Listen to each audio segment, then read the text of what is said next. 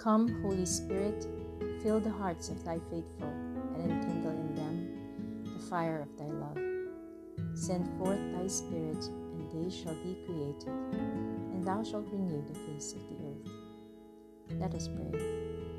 O God, who didst instruct the hearts of the faithful by the light of the Holy Spirit, grant us in the same Spirit to be truly wise and ever to rejoice in his consolation. Through Christ our Lord. Amen.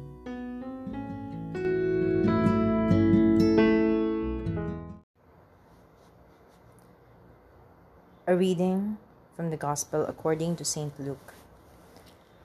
When Jesus had driven out a demon, some of the crowd said, "By the power of Beelzebub, the prince of demons, he drives out demons." Others, to test him, asked him for a sign from heaven. But he knew their thoughts and said to them, "Every kingdom divided against itself will be laid waste, and house will fall against house. And if Satan is divided against himself, how will his kingdom stand? So you say that it is by Beelzebub that I drive out demons. If I, then, drive out demons by Beelzebub, by whom do your own people drive them out? Therefore they will be your judges. But if it is by the finger of God that I drive out demons, then the kingdom of God has come upon you. When a strong man, fully armed, guards his palace, his possessions are safe. But when one stronger than he attacks and overcomes him, he takes away the armor on which he relied and distributes the spoils. Whoever is not with me is against me, and whoever does not gather with me scatters.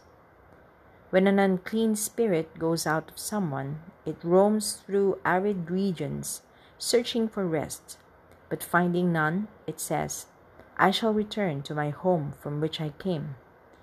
But upon returning, it finds it swept clean and put in order. Then it goes and brings back 7 other spirits more wicked than itself, who move in and dwell there, and the last condition of that man is worse than the first. The Gospel of the Lord.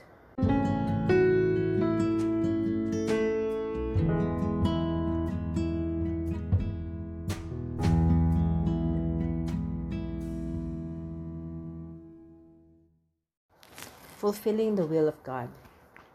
Thy will be done on earth as it is in heaven. This is our third petition to God in Our Father. We want to draw down from the Lord the graces necessary so that we may do His will on earth, just as the blessed do His will in heaven. The best prayer is that which transforms our desire into His desire. Then we will be able to tell Jesus with joy, "Not my will, but thine be done. I want only what you want." This, indeed, is the principal purpose of all prayer, that we identify ourselves entirely with the divine will. If we pray with this spirit, we can always be sure our prayer is answered.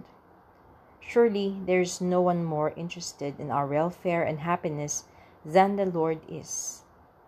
Sometimes, without our even realizing, we may want our own will to be done.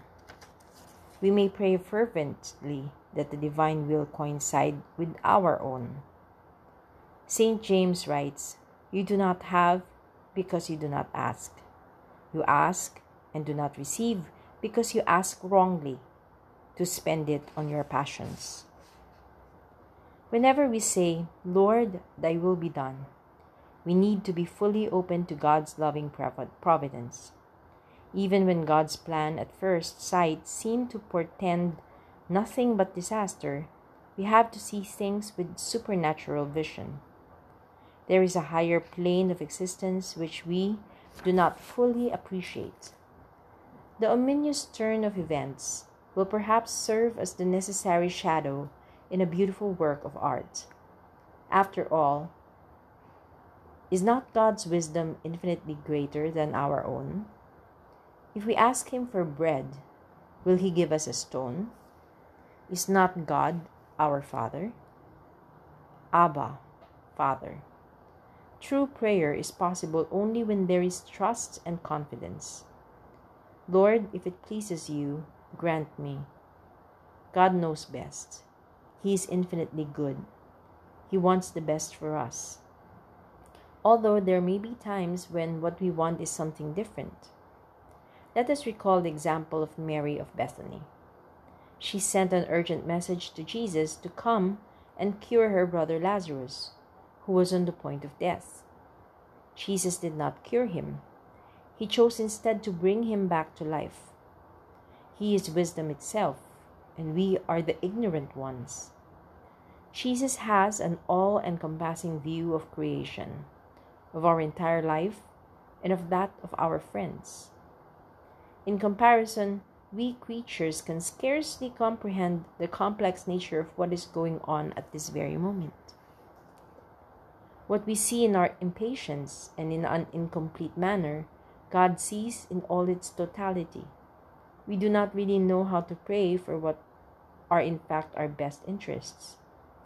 The Holy Spirit gently leads us in the right direction. We cannot so much as pray God willing without His guidance and support. Our challenge is for us to want the will of God in everything, to accept it with joy, to love it no matter how difficult or incomprehensible it appears. This is not the capitulation of the weak before the strong. It is a manifestation of the trust between the Son and His Father.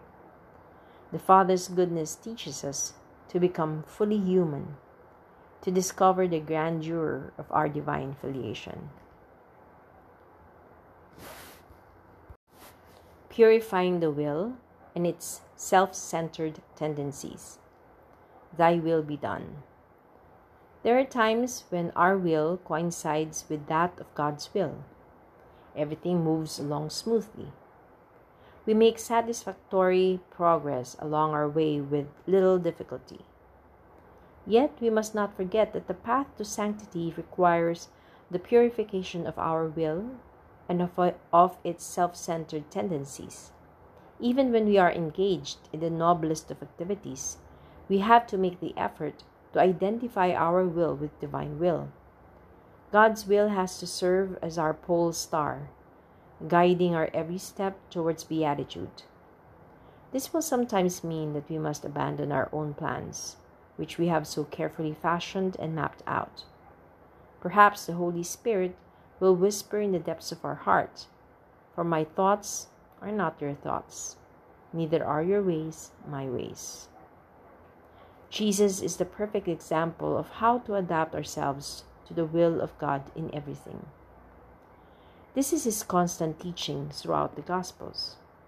We may recall the scene in Samaria when, after a long day's journey, the apostles brought Him some food to eat. He told them, "My food is to do the will of Him who sent me and to accomplish His work." Our ability to live as children of God will depend upon our fidelity to the will of God, even in the smallest details of ordinary life. Jesus Himself emphasizes this point. "I seek not my own will, but the will of Him who sent me." If only we could always say the same. Let us tell Jesus, "Lord, I do not want what my senses and my intelligence prompt me to desire, even if they yearn for good things. I want you what you want, whatever it may cost." If we find it hard to accept the will of God, we should go to the tabernacle and talk it over with Jesus. There we will come to understand that our deepest longing is to accept and love the will of God. If we find the sacrifice to be especially difficult, this may be a moment to unite ourselves with Christ's prayer at Gethsemane. "Father, if thou art willing, remove this cup from me. Nevertheless, not my will, but thine be done." Not my will.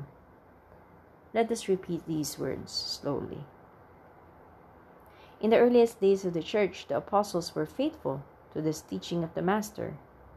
Not everyone who says to me, 'Lord, Lord,' shall enter the kingdom of heaven, but he who does the will of the Father who is in heaven. For whoever does the will of my Father in heaven is my brother and sister and mother." The creature finds true happiness in the fulfillment of the Creator's will. The divine will is always oriented towards our true happiness on earth as well as our eternal happiness in heaven. Saint Cyprian teaches, "Whoever possesses God lacks nothing if he does not let God down." In the light of this, our will has only one purpose: to do what God wants us to do. Ordinary life becomes a theater of action for pleasing God rather than for pleasing ourselves. Since God wants what is best for us, even though we may not understand at the time, we are exercising in this way of living our freedom to choose to do the good. Through our free identification with the divine will, we are transforming our existence into a continual act of love. Loving the will of God in whatever happens. Father, thy will be done on earth as it is in heaven. We should be disposed to do the will of God and to love what God does or permits. When we find ourselves in circumstances that are outside of our control, we should look for God's loving presence. In our situation, if it is difficult, humanly speaking, we should pray in the spirit of abandonment. "Is that what you want, Lord? Then it's what I want also." These are wonderful opportunities for us to trust more and more in God. The divine will may present itself to us in the form of suffering, of sickness, or the death of a loved one. It may appear to us in the simplest of daily circumstances, such as the gradual weakening and aging of the body, an insufficient salary, or a professional commitment we cannot get out of. It could appear as some failure due to simple mistake or misunderstanding. It might manifest itself in the grating personality of a co-worker, the frustration of an unrealized ambitions and noble dreams, the acceptance of one's limitations, or simply the lifelong struggle to grow in virtue. We may want to say with Saint Teresa of Avila, "Give me wealth or poverty, give me comfort or discomfort, give me joy or sorrow. What do you want to make of me? What do you want from me, Lord, in this present, actual, concrete situation?" If we accept the divine will, God will give peace to our soul. We will also avoid useless human suffering, though we will still experience pain. Christ himself wept like one of us. In the letter to the Hebrews, we read, "In the days of his flesh, Jesus offered up prayers and supplications with loud cries and tears." Our cries do not defend God, but move him to compassion. You said to me, "Father, I am having a very rough time." In answer, I whispered in your ear, "Take upon your shoulders a small part of that cross, just a tiny part. And if you can't manage that, then leave it entirely on the strong shoulders of Christ."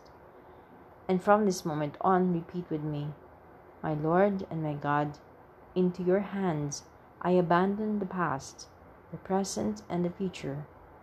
What is small and what is great, what amounts to a little and what amounts to a lot, things temporal and things eternal." Then, don't worry anymore. The Lord wants us to accept his will in everything. He also wants us to do whatever we can to improve a bad situation, if that is possible. If this is not to be, or if we have to be more patient, let us hold on to our Father God's hand with renewed trust. As St. Paul said in the midst of a great trial, "With all our affliction, I am overjoyed. Nothing can take away our joy." Our Lady is a model for us to imitate. Be it done unto me, she said, according to thy word. May your will be done, Lord, whenever it may please you.